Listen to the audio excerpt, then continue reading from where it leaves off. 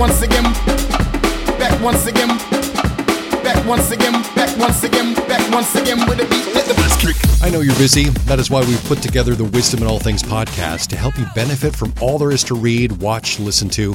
I search and sift to pull together both the practical and the inspirational to benefit the whole of who we are to be, mind, body, and soul. Welcome to the Wisdom in All Things podcast. This episode, doing less, slowing down, makes for the happiest year. This could be a New Year's resolution, or you could start right now. Don't wait. When we think about putting our wish list together for the new year, or at any point in our lives, it may be perfect time now to consider just another approach. Productivity seems to be all about quantity and pace. Do more and faster. I was so relieved over Christmas break to find myself not even remotely concerned about creating what's ended up being a wish list for the new year. Instead, I gave more thought to a few things and was both relieved and inspired by it.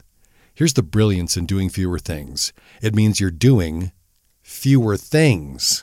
And because you're attempting to do less, you have also the benefit of being able to slow down. So how about a balanced approach to productivity? I was intrigued by an article that talked about productivity because it involved Seinfeld.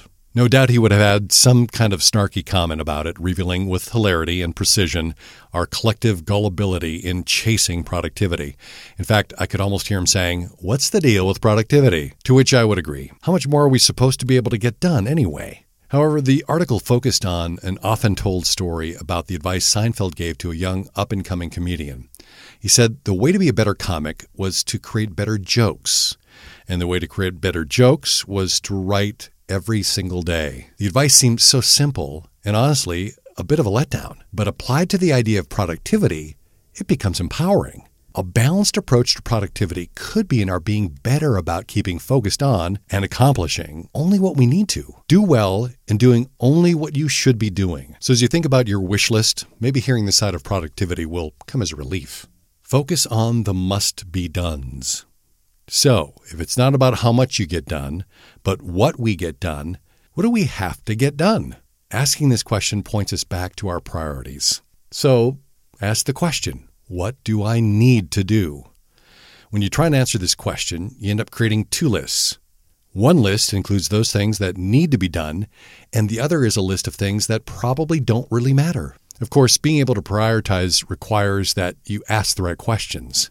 Wanda Thibodeau provides a good line of questioning for identifying our priorities.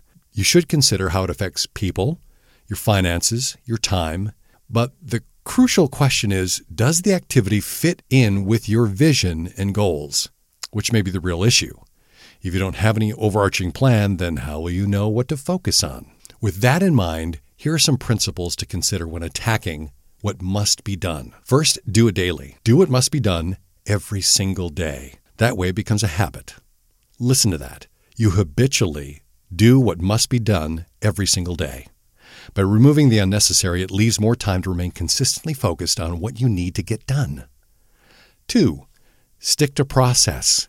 This relates somewhat to what we just mentioned, but it's creating the means to the end.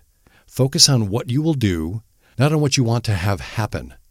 Instead of setting a goal of losing 10 pounds, create the habit of exercising every day. That process propels you to your ultimate intention of losing weight. The process or the system gets you there. Third, be aware of Parkinson's law, which is essentially you will fill the time whatever you give a particular project. So if you decide to give yourself a week to get something done, that's about how long it's going to take to get done. But if you give yourself 3 days to get it done, you've just shortened the time to complete the project. So by doing less, you'll find yourself with more time if at the same time you apply Parkinson's law. However, you don't want what you're focusing on to expand to fill that available time for its completion. Be consistent, but don't be consumed by it. Limit the time you give to work the process you created. And lastly, size up the next step. Doing less means you'll be less frantic, and your mind will be freed up to be sure you stay on track. You can more thoughtfully plot out your next steps. Jeff Hayden highlighted a quote from Ernest Hemingway, which, coupled with the previous point, allows you to know what you need to do next. He says the best way is always to stop when you are going good and when you know what will happen next. If you do that every day, you'll never be stuck. Jeff adds, when you stop in the middle of a project, you know what you've done. you know exactly what to do next, and you'll be excited to get started again. So size up that next step. If you're all hopped up on getting more done more quickly, this no doubt will feel like an assault on all that you have hoped to accomplish this year. But putting a twist on a familiar verse, I'll leave you with this question. What does it profit a man if he tries to accomplish everything in the world but loses his soul? There are quite a few more episodes at the website. Stop by wisdominallthings.com for the rest of them. And you can check out articles on wisdom. Again, it's at wisdominallthings.com.